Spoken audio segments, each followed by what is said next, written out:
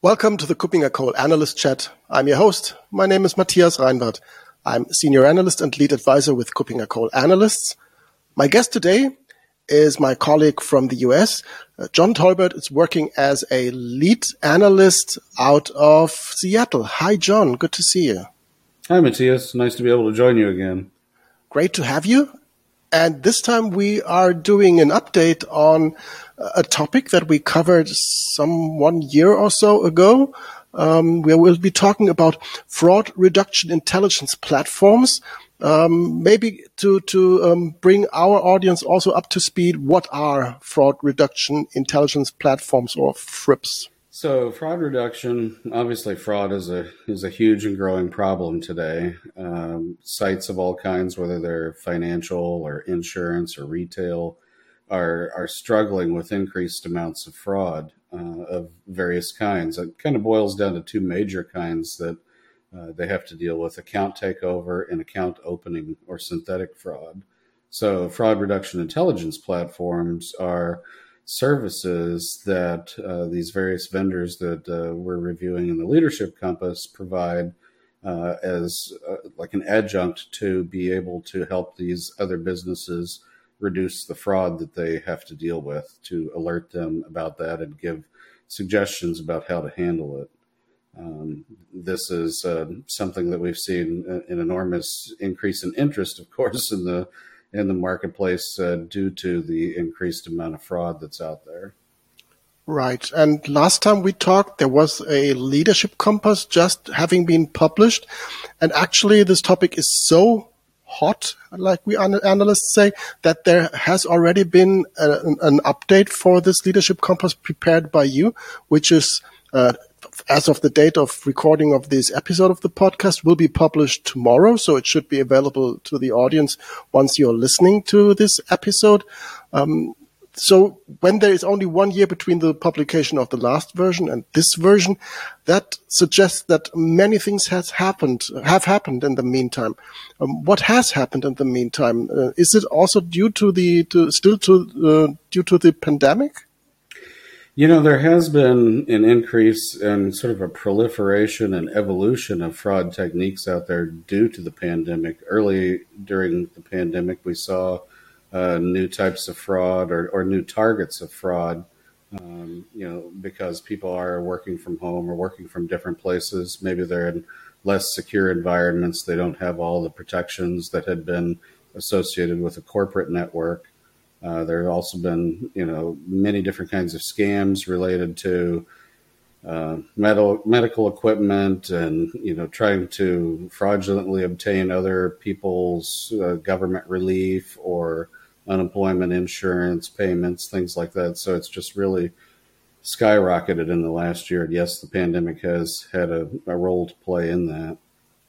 Right. When you look at the evolution of the market, at the evolution of the products, what are the most striking elements that you identified? What are the highlights that really make this update of the Leadership Compass worth reading, even for those who have already covered that topic last year? Well, I think the vendors have done a really good job in general of responding to the ever-changing threat landscape that's out there. And that's one reason why I think it was a good idea to try to update this as quickly as we have. There are some new vendors in the report, but let me go back to, I look at fraud reduction as 6 major components. The first is identity proofing. Second would be credential intelligence. Knowing where a given credential, username, email address may have been used elsewhere for fraud. Device intelligence, reputation, or what do you know about the device from which a given transaction request is originating. User behavioral analysis, in a financial or a retail perspective, that involves knowing whether or not the current requested transaction is kind of within the scope of what has been asked for by the user historically. If there's been some wild jump in parameters, then you can alert based on that.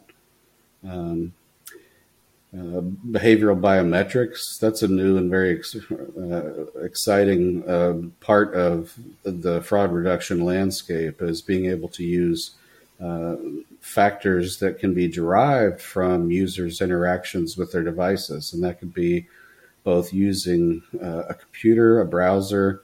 Usually that's accomplished by JavaScript measuring how a user types, how they move their mouse, or on a phone. There's a number of different kinds of sensors that can be used to provide information and build a baseline of, is this really how this given user typically uses this device? That also feeds into bot management and bot detection. Bots are a growing problem as well. And, oftentimes you can look at, let's say, just a series of mouse movements. A real user moves their mouse in a different way than say a bot would. Although bots are becoming increasingly sophisticated too, in terms of trying to mimic real user behavior.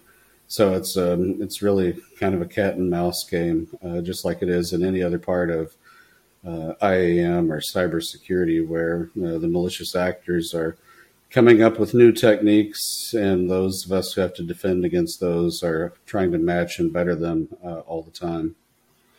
Right. And if you look at these 6 capabilities that you just described, have they evolved differently across these over this year? And where have the most visual improvements taken place?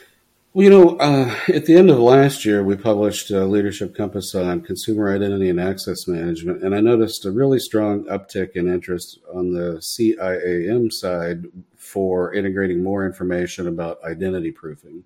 So, this can be highly regionalized. It can be very specific to countries, ID proofing services that go look at, authoritative attribute information from government agencies or banks and whatnot. But this is also in the fraud reduction intelligence platform. Those last year who may not have had much identity proofing integration are adding those capabilities. And this is very useful for CIAM solutions too. It really helps with things like the account opening or the synthetic fraud, knowing where a user originated, making sure that the digital account is associated with the real user is a good first step in reducing that account opening fraud. So I would say that's one of the major areas of improvements. There are a number of the fraud reduction intelligence platform vendors that offer this natively, but increasingly we see many of these vendors offering API access to different services. And in fact, I think that's a real plus if a fraud reduction intel vendor can offer the ability to customers to pick which identity proofing services that they want to use. That's, again, especially important in cases where you may be doing business in a lot of different countries, and you need to look at different authoritative attribute providers. So that customization is very useful for helping to expand globally. Behavioral biometrics, I think, has seen a huge increase in innovation in the last year as well. There are a number of the vendors here that have really, really groundbreaking and leading edge techniques for doing advanced behavioral biometrics, being able to make intuitions, maybe we could call it, about user behavior and what it means. There are vendors that are doing that in terms of, when a person is creating an account, they are familiar with the data that they enter into a registration form, like name, address, various other bits of personal information. But when a fraudster is doing that, the patterns become quite different. You may be able to tell that there's a lack of data familiarity. They're maybe copying and pasting from, another application into the registration form. So those are things that can be detected. And then there are also, very unobtrusive ways of doing things like CAPTCHAs. And some of the vendors in the report this year, I think, are doing some really leading edge things around subtly changing things on a registration form or a login form so that a particular action has to be performed that seems almost invisible to the user, but can be scored by the risk engine in the fraud reduction intel platform. So those are things that I think not only help reduce fraud, but they do it in a pretty user-friendly way.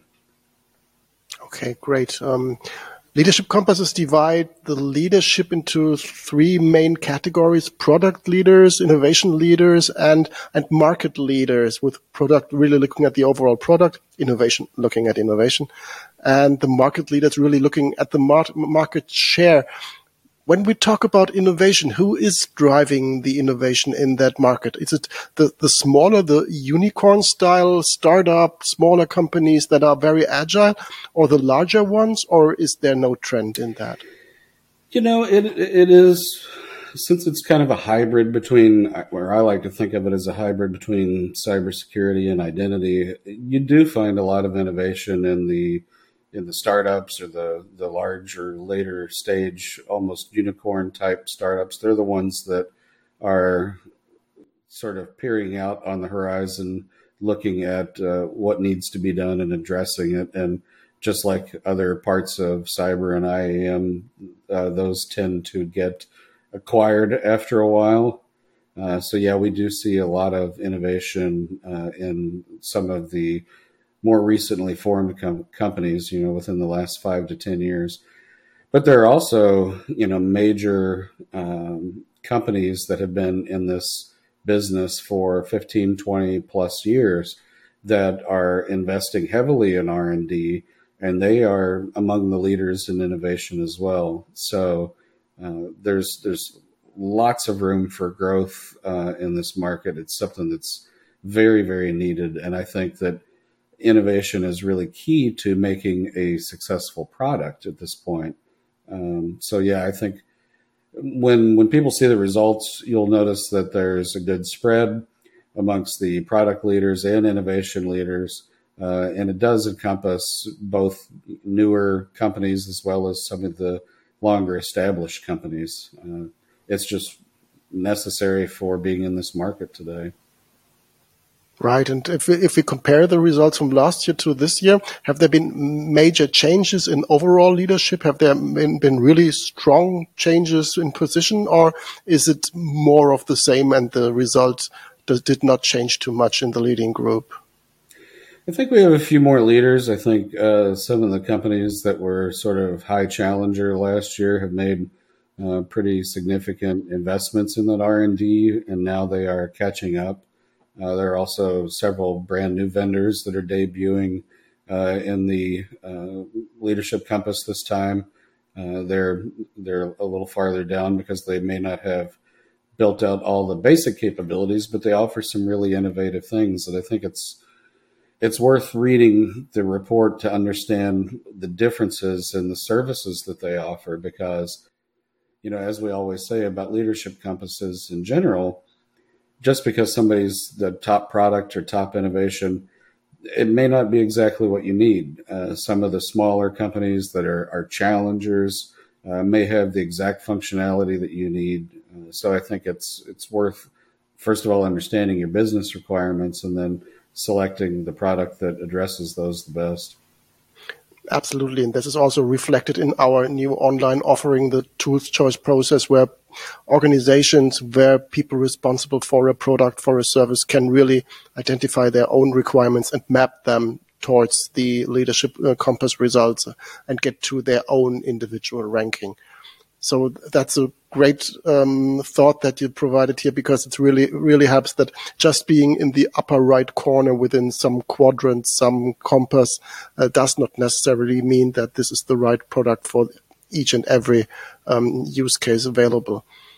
So we said that the leadership compass is out now, as people are listening to this episode of the podcast. I would highly recommend that organizations have a look at that and also follow this update process of the Leadership Compass. Any other recommendations that you have to provide for people who are interested in that market segment, what to look at, or is it the Leadership Compass as the condensed knowledge of that?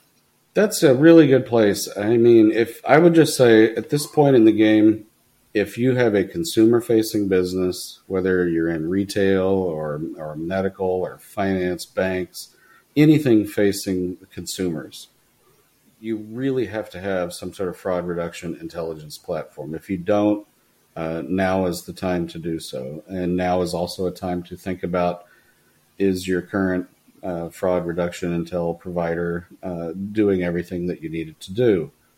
Again, most of these are very service-oriented, so it's possible, especially for those that are really API-driven, to be able to make it modular, to add on services or change services as you need.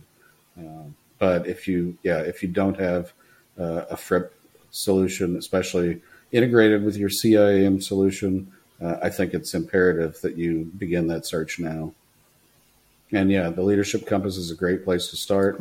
And of course, we're happy to take questions and help out with those selection processes if anyone does have questions about that. Great. Thank you. So this call for action, really do something if you have not yet done, and if you have, revise your solution in place to make sure that it really meets your needs. Thank you very much, John, for being my guest today. Looking forward to seeing you again in the future. And thanks for your expertise here and for this great research that you provided. Thank you. Always a pleasure. Thank you, and bye-bye.